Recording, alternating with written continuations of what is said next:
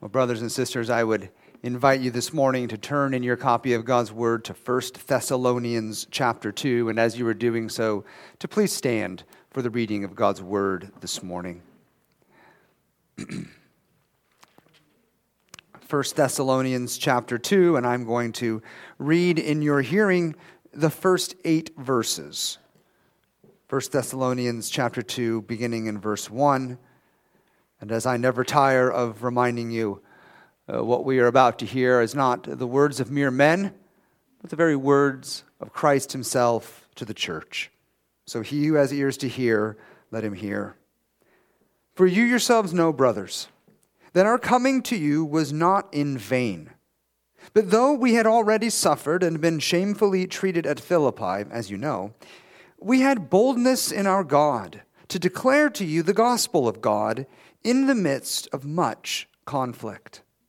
For our appeal does not spring from error or impurity or any attempt to deceive, but just as we have been approved by God to be entrusted with the gospel, so we speak, not to please man, but to please God, who tests our hearts.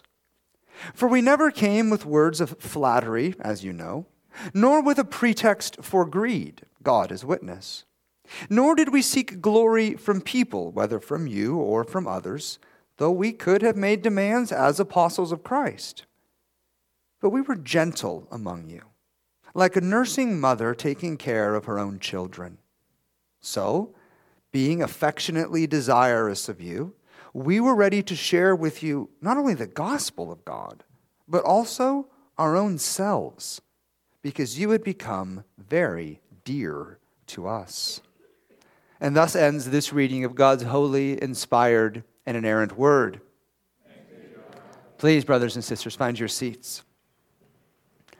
You no doubt heard the expression, if you believe that, I have a bridge to sell you. Supposedly, this all goes back to con man George C. Parker, who in the late 19th and early 20th centuries made his money by scamming countless souls. To be more specific, he made his fortune by taking advantage of unsuspecting immigrants, selling them phony deeds to New York City's Brooklyn Bridge, as well as other landmarks like the Statue of Liberty, Madison Square Garden, and the Metropolitan Museum of Art. Similarly, I trust you've heard of a Ponzi scheme, which takes its name from Charles Ponzi. This man lured approximately 20,000 investors to pay him roughly $10 million. Why would they do such a thing, you ask? Because he convinced them they'd see a 50% return on their investment in just 45 days. Of course, this was nothing but a scam, one riddled from top to bottom with fraud and greed. So what's my point in bringing up those like Parker and Ponzi? Simply this: grifters abound. And that is true, unfortunately, both politically as well as pastorally. It seems the world is full of con artists who will say or do nearly anything in hopes that they will be able to grease their palms. But as the preacher of Ecclesiastes never tires of reminding us, there really is nothing new under the sun. You see, these grifters have always existed. We know, for example, that first century Roman cities were full of traveling philosophers, magicians, and religious enthusiasts who gained their livelihood simply by drawing followers to themselves. Think itinerant preachers and teachers. The problem is that ancient literature often associates these same teachers with overwhelming greed and sexual immorality. So here's the question in front of us, the one that is sort of right below the surface of our text. Was Paul one of those ancient religious grifters? For Paul, was Christianity a cash cow, right? Something that he had every intent to milk.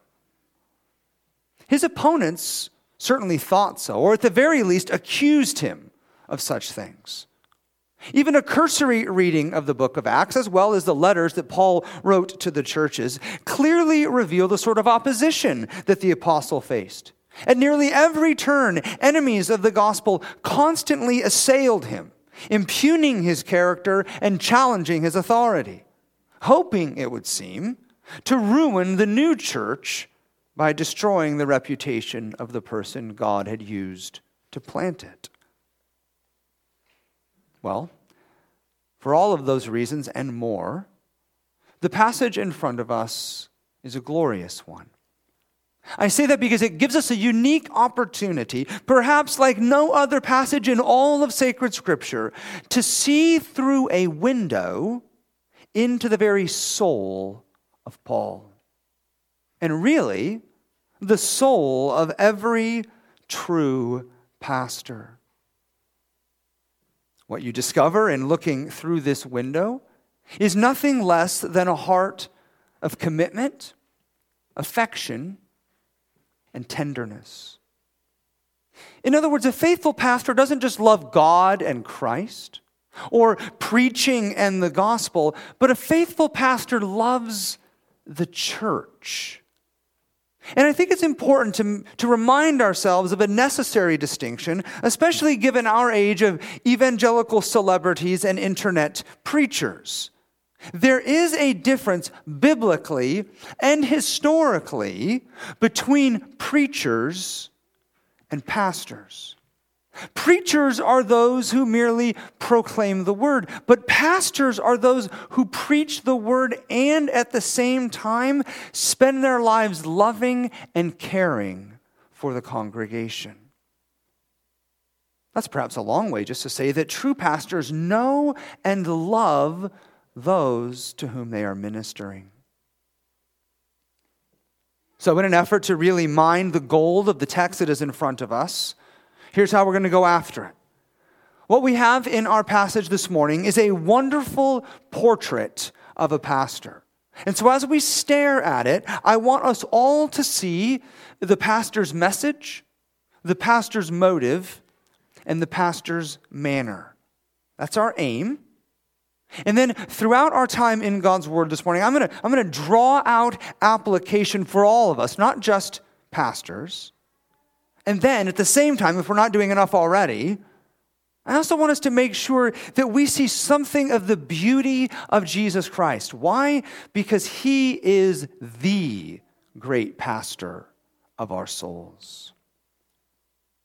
So let's begin by staring at this portrait and taking note of the pastor's message. To really capture the weight of this, we have to see that the preaching of Paul and his team, remember, Paul is not alone, he has an entourage with him, that this preaching was birthed from the womb of conflict.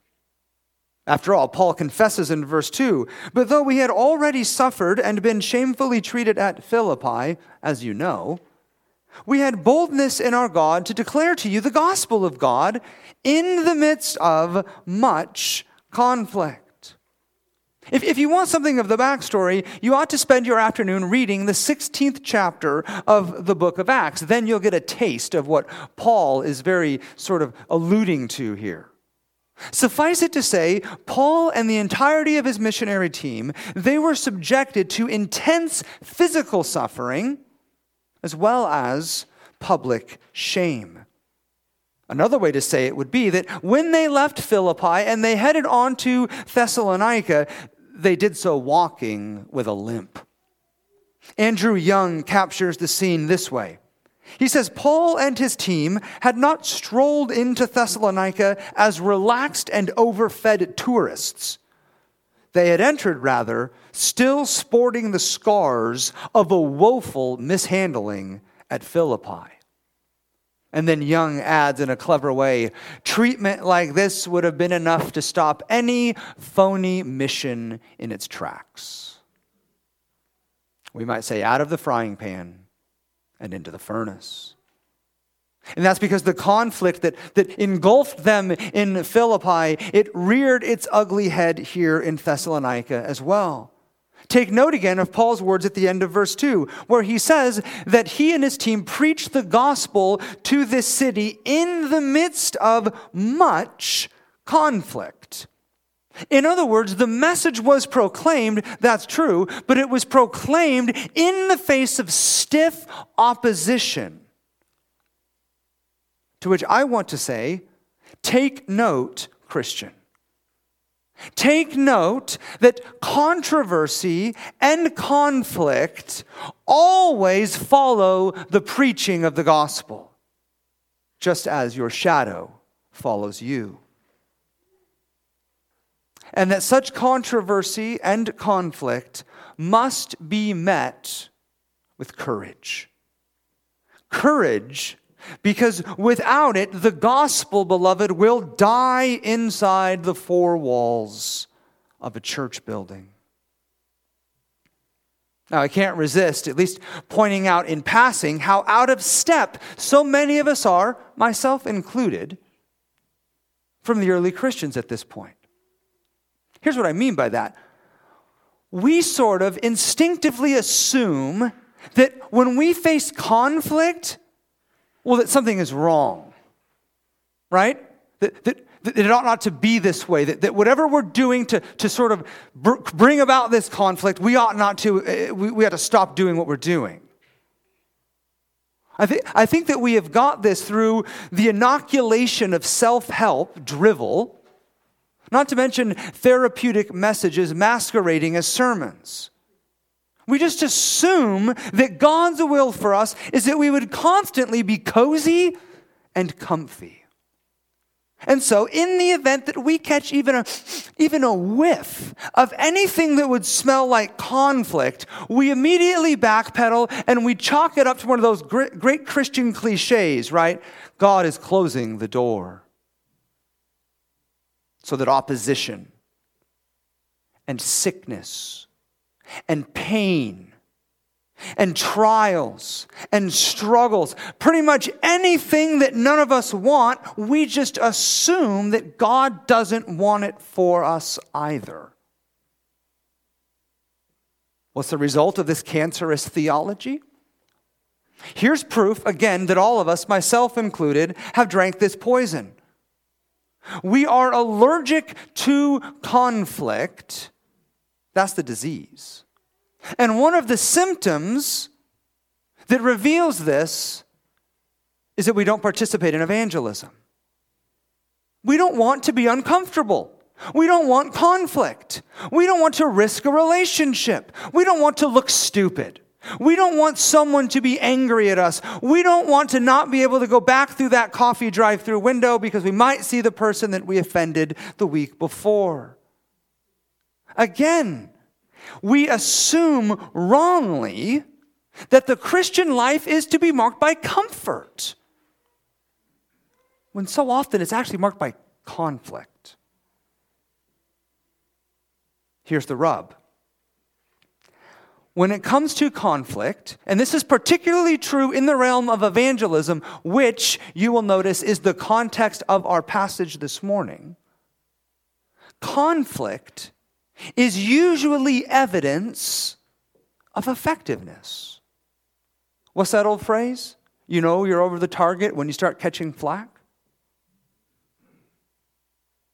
The true and faithful preaching of law and gospel. That all men, all men and women, young and old alike, that every single person is wicked, a sinner, and living in utter rebellion to God. That there is nothing that any of us can ever do to earn heaven or escape the wrath of God that we deserve. But that it is only on account of Christ that any of us can ever be pardoned. That message tends to enrage people. A message that boldly declares that God is your creator and ruler, not you. That Christ is king, not your feelings. That sin is to be repented of, not celebrated. that Christ died for sinners and you are the chief of sinners. That only Christ can save you from yourself, from your sin, your death, and your hell. And that on the basis of Christ and Christ alone, that there is no other way to ever be reconciled to a holy God. And that no amount of your religious activities will ever suffice. You start saying stuff like that, no one's going to hold a parade for you. You will be met with conflict. And therefore, in the face of conflict, Christians must have courage. Redeeming Grace, we must have courage. Catch this. Despite the suffering that Paul and his team experienced in Philippi, right? What caused them all the drama in Philippi? They opened their mouth. So they make the trek to Thessalonica to do what? Open their mouth. Verse 2, they had boldness in our God to declare to you the gospel of God. Don't miss that tiny little preposition, boldness in God. Gospel boldness is in God. It's from God. It's through God. It only comes from knowing Him and trusting Him and loving Him and spending time with Him and, yes, fearing Him. Christian, the more deeply you know God and trust God and fear God, I can assure you of this, the more courage you will have in the face of conflict.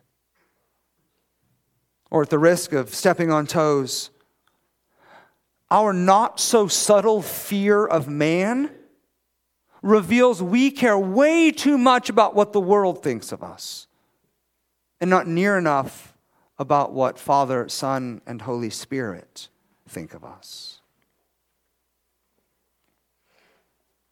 What does this courage look like? How does it manifest itself? In a word, conviction. To return once again to verse 2, we are told that they had boldness in our God. Boldness to do what, Paul? Verse 2, to declare, to open our mouths, to proclaim, to speak, to herald to you, verse 2, the gospel of God, and to do so, verse 2, in the midst of much conflict. As Christians, we must have conviction. And this is true especially of pastors, and especially of missionaries, and especially of church planters. Without conviction, Christians and the church will become like those tumbleweeds we saw yesterday in the midst of that windstorm.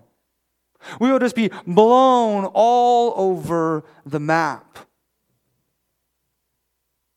It takes conviction, does it not, to stand God's word in hand and condemn all men in their sin. It takes conviction to state that all people fall short of the glory of God and that all men are subjects of God's wrath owing to their sin. It takes conviction to abolish idols, especially the ones our culture loves. It also takes conviction to destroy every false way of salvation, including, brothers and sisters, the ones that us religious people love to trust in. And it takes conviction to put forth Christ and call sinners to place their faith in Him and in Him alone, as opposed to people trusting in their own goodness or morality or idolatrous ideas. Here's the good news, though. Yes, conflict is inevitable. And of course, courage and conviction are required. And yes, it is true, the gospel message is foolishness to the world. You will be mocked and laughed at and scorned. It comes with the territory. If they put our Savior on a tree, why would you expect anything less for you? That stuff's all true. But the good news is that this same gospel is, Romans 1:16, the very power of God for salvation. Furthermore, God promises us that His word will not return void, but it will accomplish the very purpose for which He sent it forth. In fact, God goes so far as to tell us that faith comes from hearing, and hearing through the word of Christ. That is to say, the preaching of the word of the gospel is the primary way about which God saves and sanctifies sinners. So why did Paul and his team preach with a limp in the face of more conflict? Why do we make much of the gospel? Because we have nothing else. Because the gospel is the one message that the church has been entrusted with. And the church must begin to recognize that this is both our privilege as well as our responsibility. Know this, redeeming grace. In the gospel, we find the power of Christ. We find pardon from Christ, and we find peace with Christ. In the gospel, we receive all that Christ is for us. We receive all that we need in Jesus. And so, like Paul, we cling to it. Like a drowning man clings to his life jacket. And we proclaim this gospel as if it is the only medicine available for sin-stricken souls, which it is. I would submit to you that as we stare at this portrait of a pastor, and as we look at his message here in 1 Thessalonians 2, there is something that is beyond dispute, and that is that Paul was a man of conviction. But perhaps his conviction was the result of greed. In other words, is he a charlatan, akin to a modern-day televangelist? Maybe Paul is out proclaiming this message with much conviction, hoping that by doing so he'll be able to retire early on the beaches and enjoy Mai Tais. Well, I don't think that's the case. I don't think that because, for starters, we know that Paul suffered immensely. And on top of that, Paul never really gained anything materially for all his labors. If his goal was luxury and ease, then Paul failed rather remarkably. So then what were his motives? Why was he so adamant to spend his life preaching the gospel and planting churches? Well, we know what his motives were not. Paul tells us in verse 3. He says, our appeal does not spring from error or impurity or any attempt to deceive. It doesn't come from error, Paul says. In other words, the gospel that I preached among you, it wasn't wrong, right? It's not like Paul thought it up or they sort of had this handed down to them because some church council voted on it.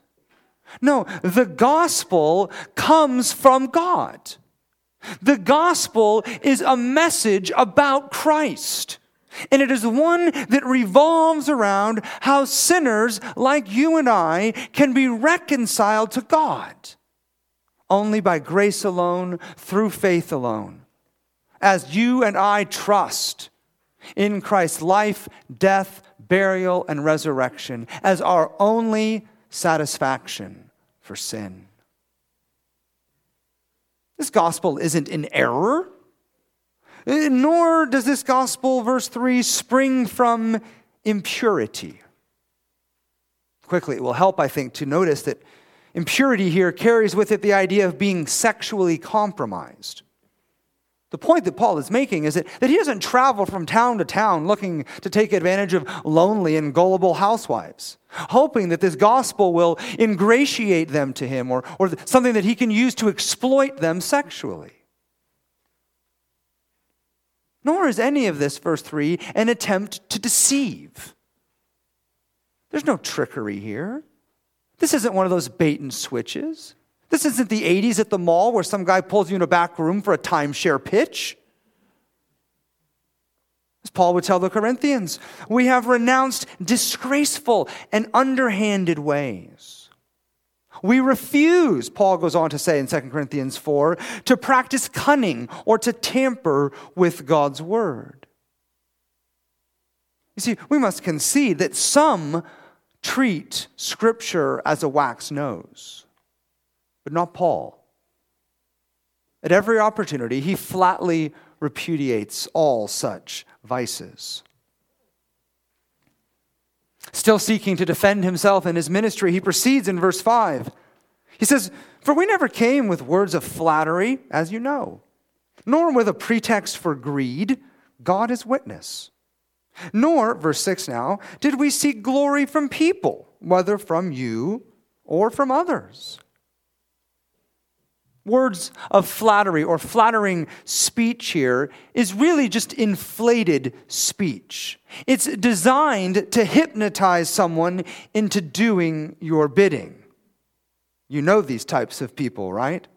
They are constantly stroking your ego, all so that they can manipulate you. Toward the end of verse 5, the ESV opts for the word pretext. Paul says, "nor with a pretext for greed." Well, pretext here is more simply cloak. Really, you could insert the name of just about any televangelist you see on the TBN network and you'd get the flavor. For Paul, the gospel wasn't a means to an end. The gospel is the end.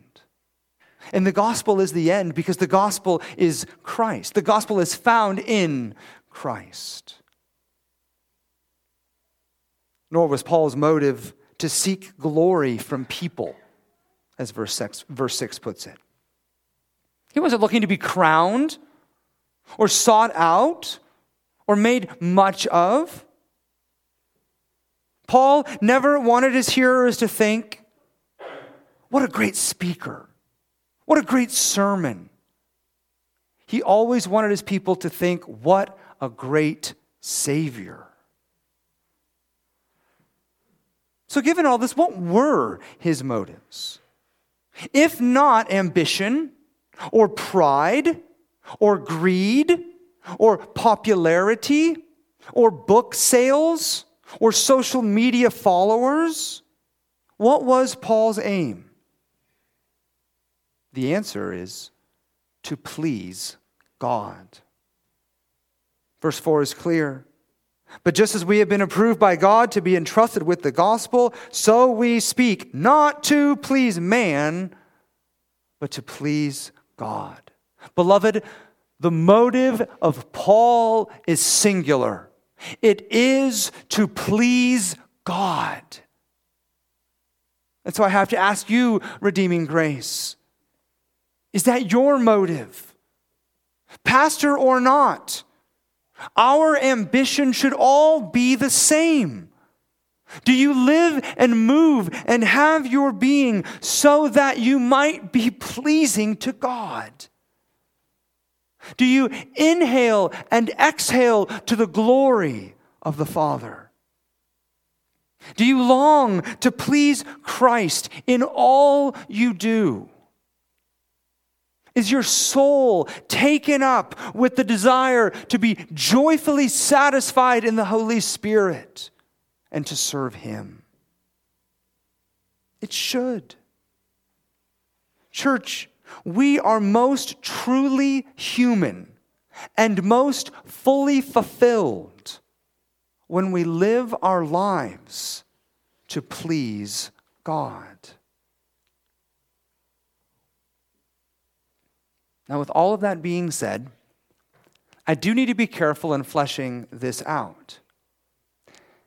And I'm a little hesitant because it's possible that some of you, or maybe even a great many of you, might be tempted to respond to something in some way like this. Okay, it sounds to me like what pastor is telling me to do is to hop on my spiritual treadmill and get to work. That way God will finally be pleased with me. In other words, you might in some way have your wires crossed and hear this. I need to be pleasing in God's sight. Therefore, right now I must not be pleasing in God's sight. And if that's you, let's pause for a brief moment to make sense of Paul's motive here, as well as really the whole entire Christian life. You and I need to recognize that there is a flow. There's a tempo. There's an order. Just like in a dance, there's one who leads and one who follows. So in the Christian life, there are certain steps. And to further the metaphor, too many Christians step on toes because they don't understand the dance that is the Christian life. The Christian life, you have to see, is most faithfully experienced and enjoyed. Yes, Christian, you are to be enjoying being a Christian. There's nothing spiritual about being angry all the time. We enjoy and experience the Christian life when we move from guilt to grace into gratitude. That's the order. That's the dance. It goes guilt, grace, gratitude. Let's flesh that out. As rebels to God, we are met by God's rigid, harsh, and inflexible law, a law which condemns us, hence our guilt. But then, in scandalous grace, God quickly comes to us with the good news of His Son, the Lord Jesus Christ, crucified for sinners. Do you know what that's called? That's the gospel, or grace. It is all about what God has done through His Son for you. Then, and the order here is critical, after having our sins forgiven, after being imputed Christ's very own righteousness, after being adopted into God's family, after receiving the promised Holy Spirit, then and only then do we strive to live a life worthy of the calling to which we have been called. Enter gratitude. And gratitude is where Paul lives. His desire, end of 4 again, is to please God. But it is to please God out of gratitude for all the grace that he has received. Here's the problem, though. Everything, and I mean everything, goes wrong when you mess up the order. And unfortunately, most Christians live their lives this way: guilt, gratitude, grace. In other words, they see their sin for what it is: guilt.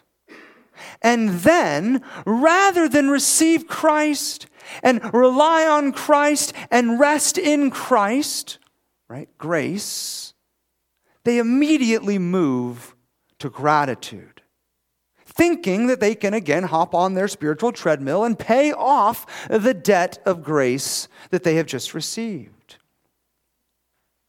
When this happens, and again, for so many, tragically, this really is their Christian experience.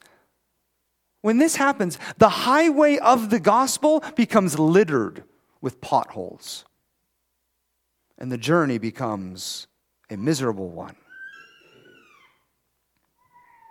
Now, at this point, you might be scratching your head and asking the question, well, I forget, why this tangent again?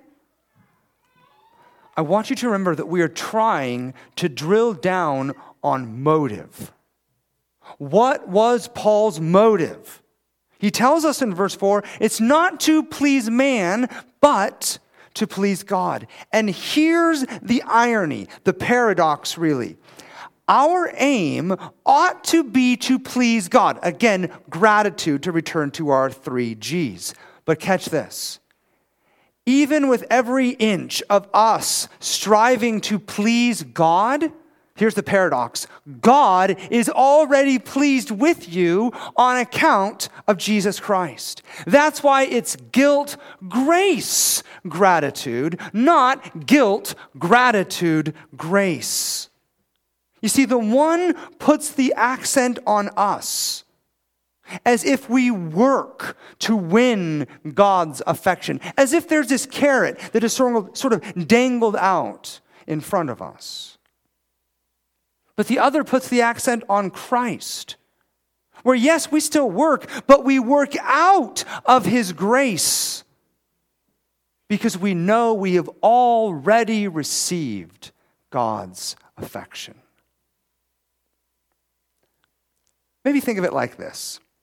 Let's say Dad comes home from work, and he is quickly met by little Johnny, who has been laboring diligently to create some macaroni craft.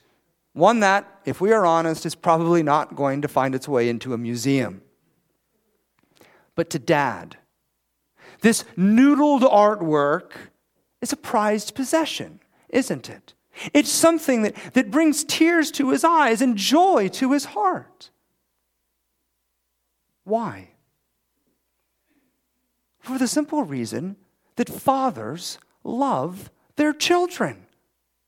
And good fathers crown their children's good works with love. Even though little Johnny is no Picasso, his artwork is still going to make it on the fridge, isn't it? So here's the question. Is little Johnny working hard at that macaroni craft, hoping that when Dad gets home, it will win his approval? That way, little Johnny gets to eat dinner that night and doesn't have to sleep out back in the shed. Is that why little Johnny is working so hard at his craft? Of course not. He's working hard at that craft because he loves his dad. And he knows his dad loves him. And he's not living in fear of missing a meal or living out back. His motive, you see, is different than so many Christian motives. The motive of little Johnny is the same as Paul's, really, and Lord willing, ours. It is one of gospel gratitude and love fueled by grace. Or to use the language again in verse 4, it is to please God, a God who is already pleased. Christian, when you get this, like in your bones get this, it is freeing and life-giving and exhilarating. In the gospel, Christ, please hear this, he has already done everything that is necessary for you. Literally, every single work required for your sin to be forgiven and for you to be welcomed into the very presence of God. Every jot and tittle, every single iota was fulfilled by Christ alone. It is done. It is finished, Christ himself would say from the cross. And when you get that in your soul, you know what it does? It frees you up to make noodled macaroni art. It frees you up to love God and to serve God and to delight in God and to spend your life on God. You no longer walk on eggshells, worry that you're somehow going to screw everything up. As if God is some drunken, derelict father who's just wandering through the house looking for a reason to pound on somebody. When your eyes are open to see the ocean of God's gospel grace and love and mercy, your motive will realign from, I want to try and earn God's pleasure. It will go from that to, I'm a child of God. I'm already pleasing in God's sight. I've already been robed in the righteousness of Christ. Christian, do you realize you can never be more justified than you are right now? No matter what you do tomorrow, or in a month, or in a decade, or in a lifetime, you will never stand more right in God's sight than you do right now. And that's because of Jesus.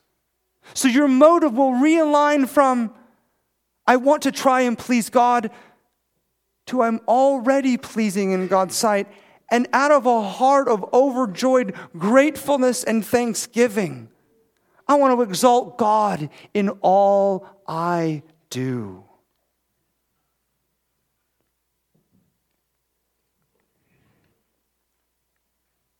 You see, we've seen the heart of Paul, haven't we?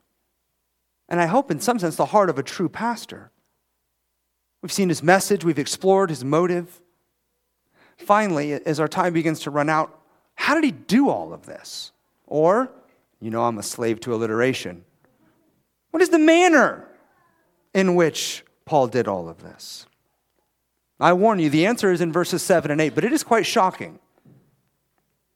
We are told, but we were gentle among you, like a nursing mother taking care of her own children. So, being affectionately desirous of you, we were ready to share with you not only the gospel of God, but also our own selves, because you had become very dear to us. I say this is shocking because of the picture that Paul paints. He actually adopts feminine, motherly attributes, and he applies them to himself and to his team. He goes so far as to say in verse 7 that we were like a nursing mother taking care of her own children. Well, what's that a picture of? What's the picture of a nursing mother but utter sacrifice and tenderness? Doesn't the mother conform her new life in every way around this little newborn so that she can meet every one of its needs?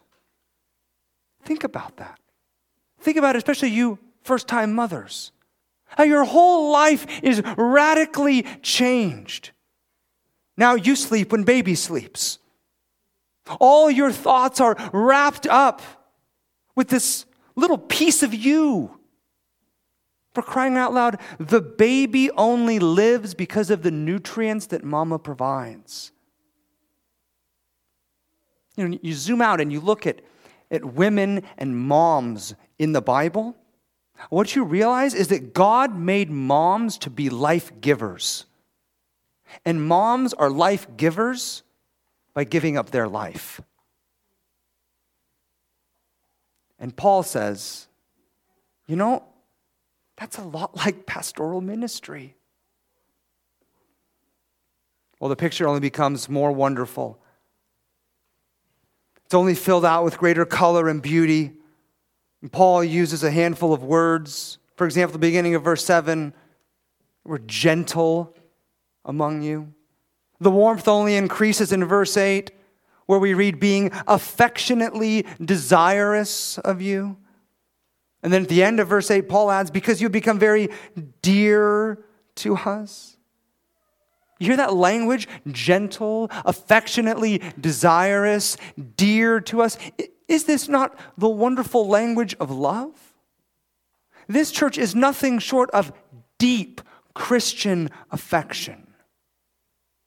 Affection that is mirrored for us in the gospel. What I mean by that is the gospel is the gospel of the triune God delighting to save sinners. Some of you are so guilt-ridden that you think that God is up in heaven reluctant to save you. God delights to save sinners.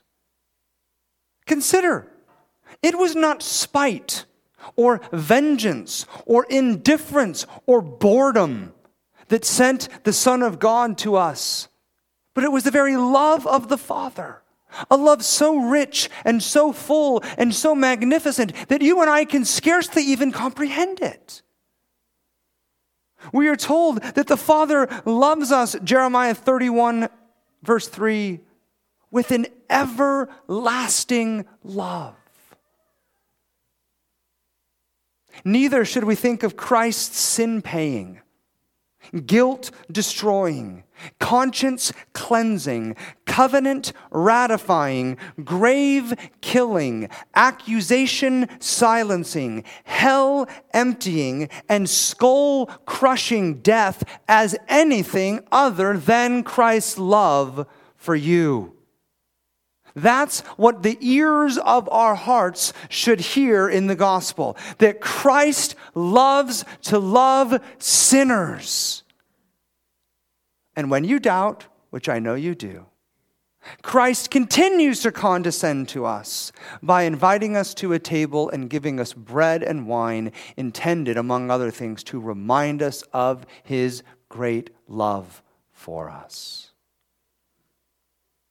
Furthermore, the Holy Spirit gifted us in the gospel of covenant grace. The Holy Spirit is a gift that sings of his love for us.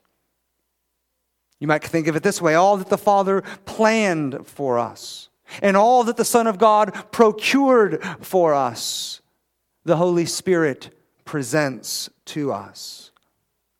For example, the very miracle of regeneration is from the Holy Spirit, as is your faith to believe. Christian, your past conversion, your present assurance, and your future inheritance, it is all secured for you by Christ and sealed to you in the Holy Spirit. And again, all of this is because the Holy Spirit loves you. The Holy Spirit loves the bride of Christ, the church. So when you look, for example, at verses 7 and 8, and you see lofty language like gentle and affectionately desirous and dear to us, you aren't supposed to stop at Paul and go, wow, like that dude was great, right? Nor should you fall into the trap of looking at Pastor Justin or Dave or myself and thinking, wow, these guys really are the best pastors. Because the truth is, and this is no joke, our love for you is so often cold and shallow because we are selfish, because we are sinners. And so our love for you, it doesn't burn hot like it should. The truth is, our love for you is so often like the flicker of a small candle. But don't fret. Because the very love of God, Father, Son, and Holy Spirit, his love for you is like that of 1,000,000 suns burning eternally. Redeeming grace, the message of God's love is a message of God's love. A love for you. Love where he rescues you. This is why pastors are supposed to love their flock. This is why Christians are supposed to love one another. Why? Because 1 John 4, God has first loved us. And the love of God poured out into our hearts, Romans 5:5, is so profound and so transformative that we now in turn love one another. In love, we pour out ourselves in service to one another, just as God himself poured himself out for us upon the cross. This is what Paul did, isn't it? He poured himself out. The end of verse 8 displays this wonderful reality. We're told that, so being affectionately desirous of you, that we were ready to share with you not only the gospel of God, but also our very own selves. You see, Paul was ready to share the gospel, that's true, nothing less, but something more. Paul and his team were ready to share their own lives with this congregation. Which is why, like I said earlier this morning, this really is a wonderful portrait of a pastor. As you stare at it, let me ask you, what is it that you see? What captures your attention? And I hope at this point you see 3 glorious images. You see his message, his motive, and his manner. Hear me well. The faithful pastor strives to proclaim the gospel, to please God, and to have passion for the church. This was true of Paul, as 1 Thessalonians testifies, and it ought to be true of your pastors here, Redeeming Grace. At the same time, though, this ought not to be true of just pastors, but also congregations. As a church, we should all be taken up with the gospel, with serving God, and with truly loving one another. And let me just say, even as it gets late, that from where I stand this morning, we are doing that. I'm not suggesting that Redeeming Grace is a perfect church. It's not. But we are a faithful church. And we ought to thank God for that. And we ought to pray and ask for God's grace that we would only grow in our faithfulness in that regard. But really, church, as we wind to a close, what we should see this morning as we stare at this portrait of a pastor is a reflection of Christ himself, he who is the perfect pastor. As the in-fleshed gospel, he doesn't just preach the gospel to us. He is the gospel for us. As our faithful covenant head, he has pleased God on our behalf. This is why we are declared righteous in God's sight. Not because of how great you are or I am, but because of how great Jesus is. His very perfect righteousness is gifted to us. And as our bridegroom, he truly loves his bride. Think of it. Christ so desires to be with us that he actually took on our humanity, came to us, died for us, and has promised to return to us. Join with me in prayer. Father, we ask that your Spirit would be at work in our midst, even in these very moments, showing us the very love of Christ, growing us in that love of Christ, and causing us then to love one another. We pray that your word would continue to take root in our hearts and in this church, and that you would more fully shape us into the very image of your beloved Son. We ask these things of you, Father, praying for the power of your Spirit, because these are things that we cannot do in and of ourselves. We really are, in a very profound way, utterly dependent upon you. So would you do this for us? Do this for us in Jesus' name. Amen.